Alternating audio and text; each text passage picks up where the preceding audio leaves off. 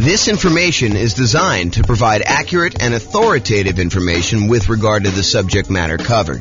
It is offered with the understanding that the presenters are not engaged in rendering legal, accounting, or other professional services. If legal advice or other expert advice is required, the services of a competent professional should be sought. Welcome to the Chesapeake Real Estate Investing and Real Estate Financial Planning Podcast. Learn all about investing in real estate in Chesapeake, Virginia, with a combination of real estate financial planning and modeling with numbers specific to Chesapeake, plus syndicated, more generalized recordings of live and pre-recorded real estate investing classes. Not all of them specific to Chesapeake. Be sure to stay tuned after the podcast for a message from our sponsors. Well, good morning and welcome, everyone. I am your host, James Orr, and today we have the last class in the series we're doing on how to improve cash flow. Today, we're going to be covering the improving cash flow on rental properties by improving the property itself. Up to this point, we've done the 88 strategies to improve cash flow. We've talked about improving cash flow when you're searching for properties, which was a pretty good list of ways to kind of like improve cash flow while you're out looking at things and how to optimize that through selection and searching. We did a whole big section, the largest section actually, on how to improve cash flow when you're doing your financing. So if you, and that's probably one of the most effective, largest list of things that you can do to improve your cash flow. And so we have a massive section on that, which we've already covered. We're not going to cover that today. So go watch the old class on that one. And then we've done an entire class on changing your strategy, which even though it's a relatively small list, in some ways that gives you some very large increases in cash flow. By changing what strategy you're using, a lot of times you can get massively more cash flow on a property. And so definitely go watch that class if you want to consider improving cash flow by changing what strategy you're using in your real estate investing. Today, we're going over improving property. And we've gone over separate classes on the marketing, how to improve cash flow when you're marketing your property to rent. We had a whole section on improving cash flow when you own the property, the things you do as an owner to improve your cash flow. And then we had a whole section on ways to improve cash flow when you're renting the property as a landlord. And so we've kind of broken this up into, let's see, 1, 2, 3, 4, 5, 6, 7 different sections. Today is the last section that we're going to cover because we've covered all the other ones already. We've covered all 88 strategies to improve your cash flow. And so let's jump into it. So improving property. I've broken this down into kind of 6 things. And I think there is a little bit of overlap between some of these. But here they are. You could subdivide the property. You could upgrade the property. You could add solar to the property. You could provide a furnished rental. You can convert the property, or you could charge improvement rent. Okay, so let's go over what each one of this. Subdivide. So can I subdivide, and I'm using that kind of in quotes because it's a really informal use of that word, but can I subdivide my property into multiple units to increase rent? And this is not, in my mind, the same as necessarily converting it to a full-on legally conforming duplex or triplex or fourplex or fiveplex or sixplex or whatever you're doing. In my mind, this is sort of like informally grouping it this way. You know, not necessarily, it's not that you're not complying with zoning laws, but you're using it like a roommate would, but you're having a lot of separation in the property itself. The most common example of this is sometimes you walk up to a property and it's a single family home. It is definitely not a duplex. It is not zoned duplex. It would not pass as being zoned duplex, but you walk up to the property and you're like, this is a duplex. The upstairs unit, for lack of a better way to describe it, is a completely self-sufficient rental unit where you have, 2 bedrooms and a kitchen and living room and everything else. But there's like a door that normally goes to the downstairs that's like a solid core, almost like indoor-outdoor door. It's like a hardcore divider between the upstairs and the downstairs. And then when you finally open that door and you go downstairs, there's a separate apartment downstairs. There's like a separate bathroom, there's a separate bedroom, there's a separate living room. There may not be a full-on kitchen. A lot of times, this is how they get around the zoning issue. They'll have like, what looks like an eating area. It's almost like a bar, but the bar has a slightly larger than a bar would normally have for a refrigerator, like a good sized refrigerator. And they have a sink, and they may or may not have like a hot plate, not necessarily like a stove or a stovetop or an oven, but they have like a way to heat up food, a microwave, and maybe like a plug-in portable hot plate for you to be able to heat stuff up. So, but you look down there and you're like, look, this is a separate unit, right? Like this looks and feels like a separate unit. And maybe even in a lot of cases they have a separate outdoor entrance. Like there's a back door to the property, either a sliding glass door and it kind of walks out to a walkout, like it's like a walkout basement, or it's an underground unit and it has like the stairs going up leading to the driveway. You'll see these units where they look like duplexes. They're not duplexes, right? Because, in some markets, and it varies a little bit market to market, there are rules about what is defining a duplex. They have to have separate heating units. They have to have separate AC units. They can't be connected that way. There has to be separate mailing addresses. And so this is not a duplex, but you can sort of subdivide the property. So some properties are really well set up for this to begin with. Other ones are not so easy, right? It's like you walk into a property and it's a bi-level where you walk in, you're on a landing and there's an upstairs and downstairs. You can go, right to go downstairs and left to go upstairs.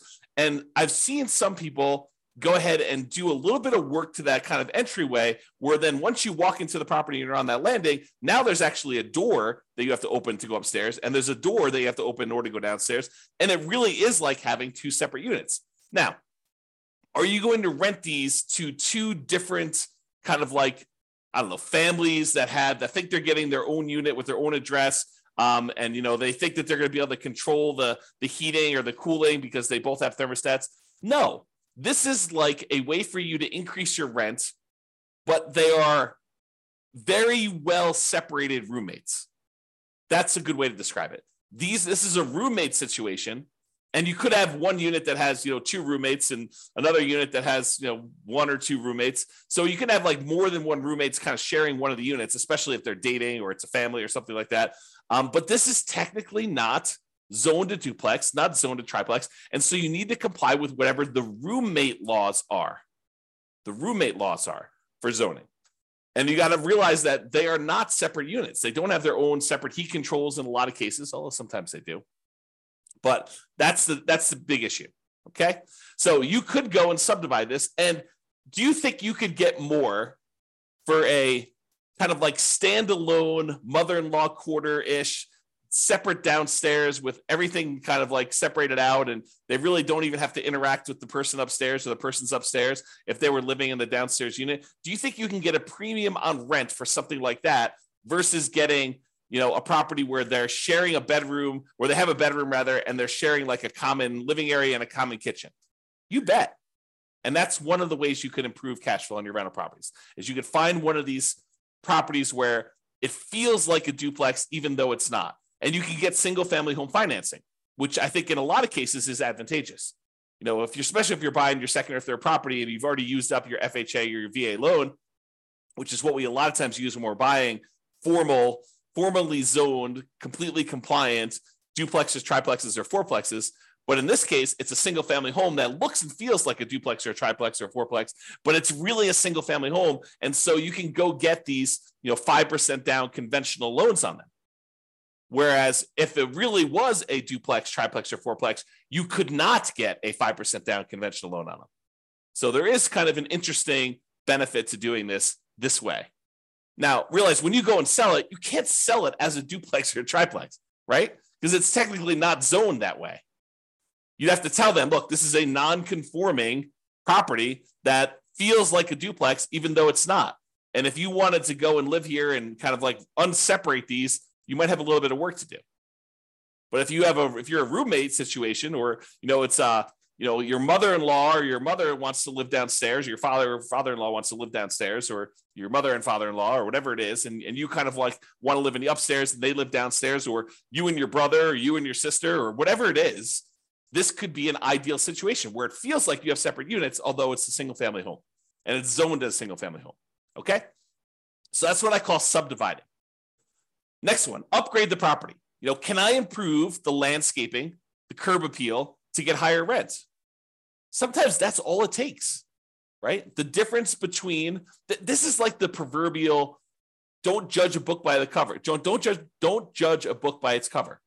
There's a reason that saying exists, is that people judge a property by its exterior. And so can you improve the landscaping, improve the curb appeal to get higher rent? Can you paint the property? Can you add or improve shutters? Can you do lawn care? Can you upgrade the mailbox from the ratty 1970s thing that's rusting to something that's modern and new? Can you put property address numbers? Can you upgrade the lighting on the outside? So all these like little things that you can do. It's a one-time investment that may be able to, it may be the difference between you getting, no one wanting to rent at the higher price that you start at. Because, we're starting, 60 to 90 days before the property is vacant, ideally, unless you're just acquiring the property. But you're starting 60 to 90 days ahead of time, and you're testing rent high, and you're coming down slowly as you get closer and closer to your deadline until you find out what rent is.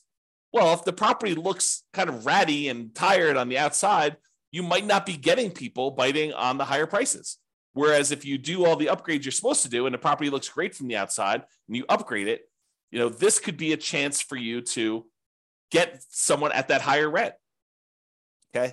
And this could also be folks buying properties to do like more significant value add, or like more of a BRRRR type strategy where you're buying the property, you're doing a bunch of rehab on the property, you're renting it out, you're refinancing, and you're repeating the process. I mean, this could be a variation on that. I've kind of focused in on, light stuff that you could do to upgrade the property, but it could be major stuff too. A lot of times with the major stuff, it's capital improvements. And, even though we, upgrade something, it might cost us 20 grand to do the big stuff, and you might not get 20 grand worth of extra rent in the short term. Okay. But upgrading little things can make a big difference, and it can get you enough rent to support doing it. Okay. All right. So that's upgrading the property. Adding solar. When I made my initial list, I had a lot of the really easy ones. But then I started adding anything somebody would tell me that could improve rent. I was like, okay, let's go and add that so that we could be comprehensive and so that we wouldn't miss out on a way that you could possibly improve your income on the property. But as time goes on, some of these things become better and important, and we use them a lot more. And some of them become ones that we don't use nearly as much. I think solar might be falling more into the we don't use it as much. And I think there's a couple of reasons why. I do think you can add solar to a property and you could charge a premium on your rent because there's no electric bill.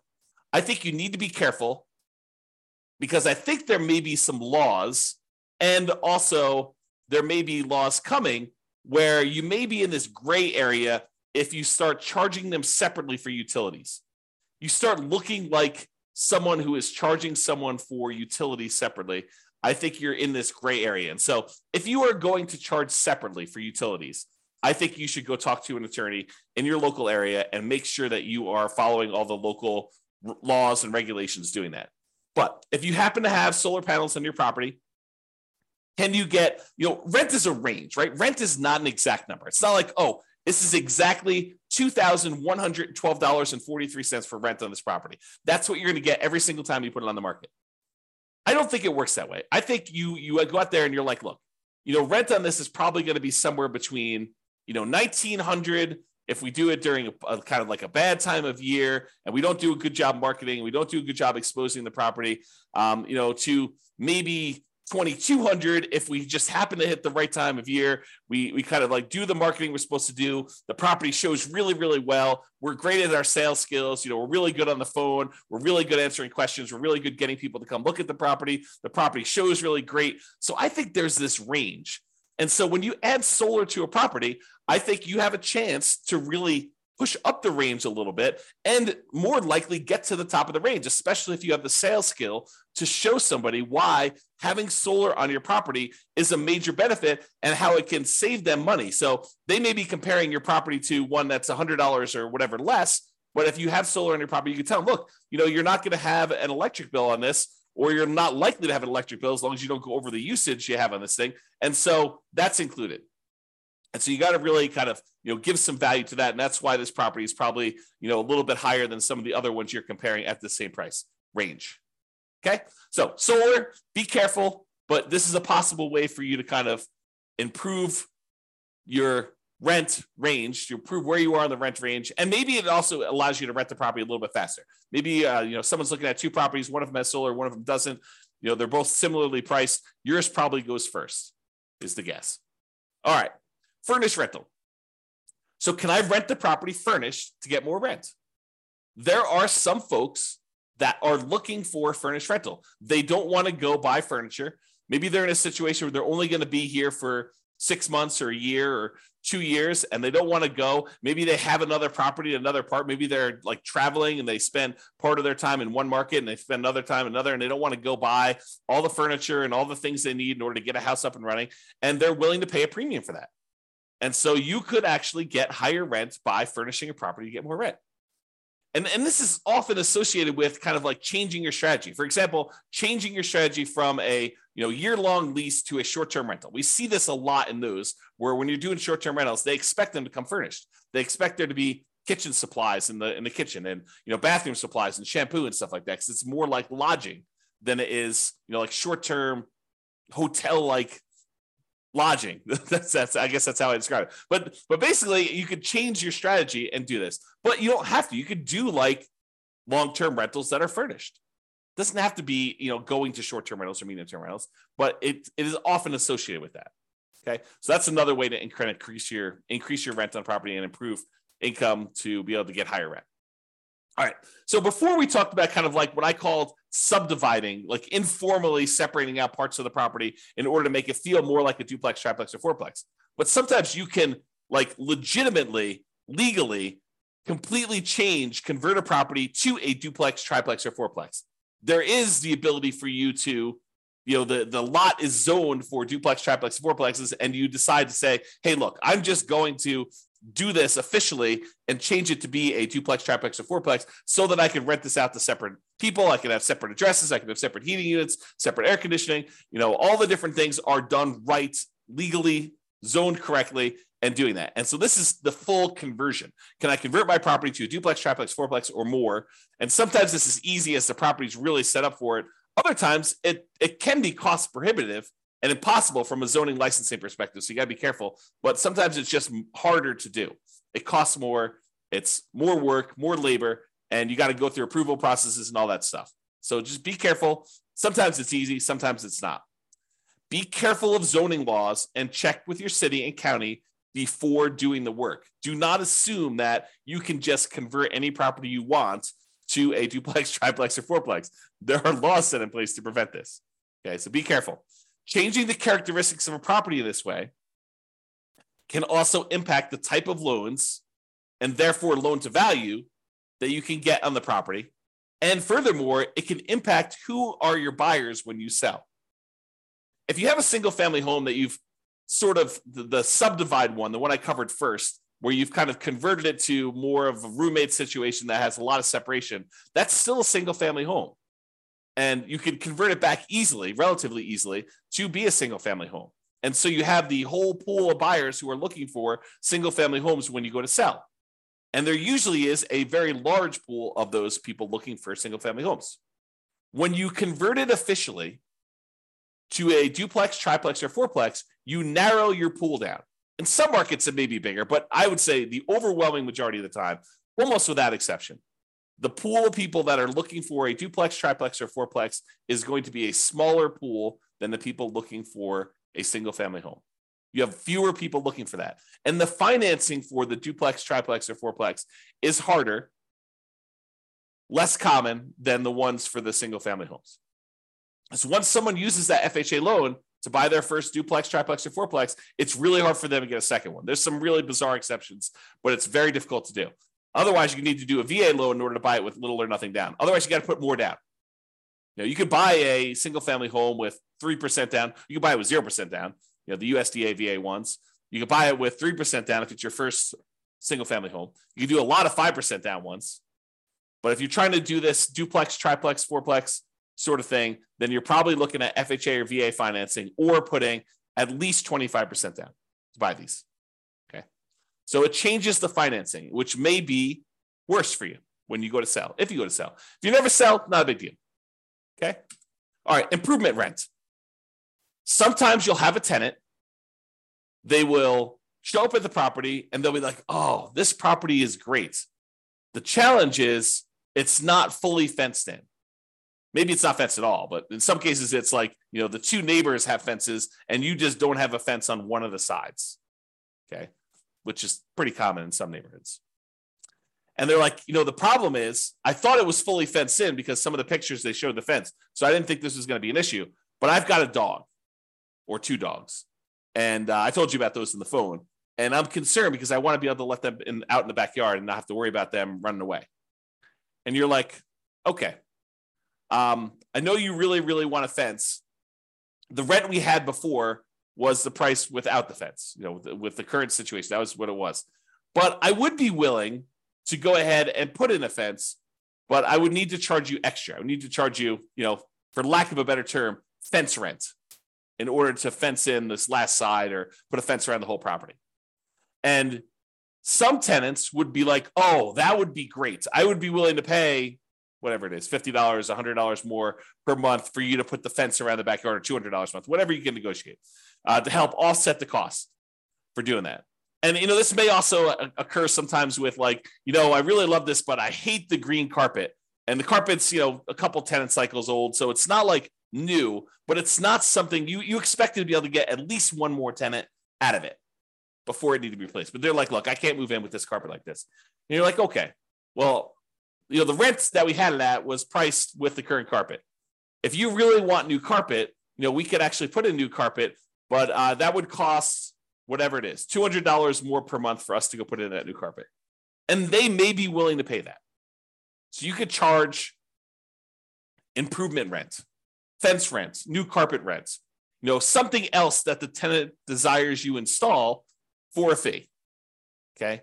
Now you may not be able to get the full cost of the upgrade. You may not be able to say, look, it's costing me $10,000 to get a fence installed on all four sides here. And I'm not going to be able to divide $10,000 by 12 months and get the full amount. Even though they may tell you, look, we're going to be here for 3 years. And you're like, okay, well, 10,000 divided by 36 months, that's going to be whatever that is, $300 a month. And they're like, yeah, we're not paying $300 a month. So you may not be able to get the tenant to pay the full cost of the upgrade.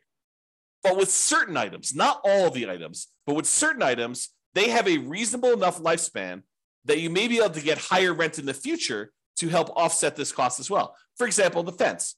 In some cases, a fence does give you a marketing advantage of having people with pets, and you may be able to get a slightly higher rent than you would normally. And so the tenants that are currently there in front of you may be able to offset some of the expense of the fence. And then the fact that you're going to be able to get higher rents for the future for the next, whatever it is, 10 years or 15 years for the lifespan of the fence, you may be able to offset the cost and make a profit on that. Some things like carpet might not be able to charge enough to justify it. Some things like a fence, you might be able to. So you got to kind of work out the math on doing this, which leads me into my next thing, which is calculating your return on investment. So I did a class, it's on the podcast. It's on the website and podcast. You can go listen to it, but it's called When to Do Upgrades with a Value Add Rental Property. And I walk people through how to do the calculation in order to figure out what your return is on the investment you make in order to see if it's worthwhile doing that. And I include a spreadsheet to help you do the math, but you want to be able to determine, look, I'm going to go spend an extra $5,000 or $10,000 in order to do an improvement on a property. You want to look and see how much money am I putting out? How much money am I getting back over what time period? And when do I make all my money back? And then how much profit do I make? And then what is the overall return on that money that I invested to see if it makes sense for you to do this extra investment? Sometimes you have to do it, right? The kitchen sink is just not working anymore and you have to do the upgrade. So that just becomes a capital improvement in that way. But sometimes you have a choice. And that's what we're talking about when we look at choosing these kind of returns that you can get by doing upgrades on properties. The basic idea, I'll kind of like give you the very short version of the class. It is you're doing an internal rate of return calculation over the lifespan of the upgrade that you're making to determine how much you're putting out at the very beginning, and then how much you're making over time on that thing for the lifespan of the actual upgrade you did. So if carpet's going to last you X number of years, you want to see how much you spent on the carpet to do the upgrade, how much extra money you're going to make on doing that carpet upgrade. And then when the carpet actually is completely its lifespan is exhausted, it dies, it's used up, then how much money did you make and what was your return on making that investment? And in some cases, on certain rental properties, these can be very profitable, like mini investments in your property, right? Like you go and you put up 10K and you're making whatever it is, 20% return on your money each year. And in other cases, it's like hardly worth doing at all. You're really just doing it to kind of maintain the property and to move forward and to make the other return. And you may be not even making money on it. It may be sort of like lost in the other parts of the return that you're getting. So you need to go do that calculation, in my opinion. I mean, you don't have to, but it's a helpful tool for thinking about that. All right. So in conclusion, optimizing cash flow is really about maximizing the income you can get on your property and minimizing any expenses. When we're talking about doing these improvements to the property, most times we're talking about maximizing the income. Although you can make a case that some improvements you would make on a property would minimize your expenses. Installing certain types of flooring may actually reduce your overall cost and frequency of having to replace the flooring. And so therefore your expenses do get slightly minimized doing that. There are improvements you can make on properties you own that will improve your cash flow overall. That's what this is about. The improvements you can make on properties.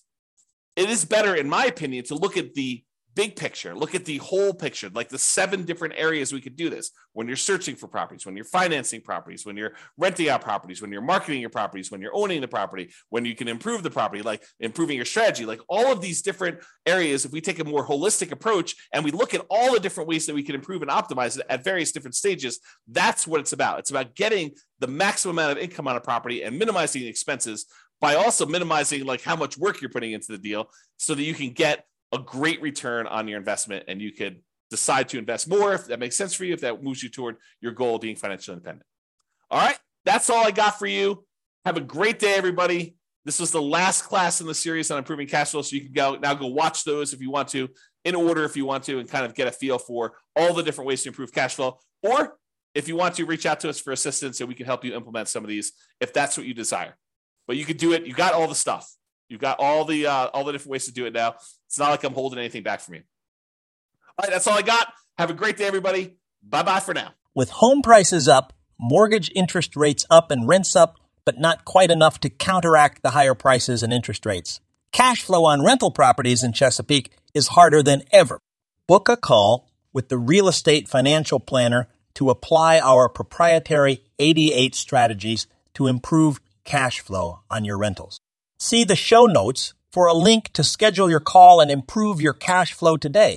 If you're a real estate agent, lender, or professional in Chesapeake that wants to help our real estate investor listeners, consider reaching out to learn about collaboration opportunities with this podcast. We'd love to add more value to our listeners by having you assist our investors buy, sell, and finance their real estate investments. See the show notes to schedule a call to discuss collaboration opportunities.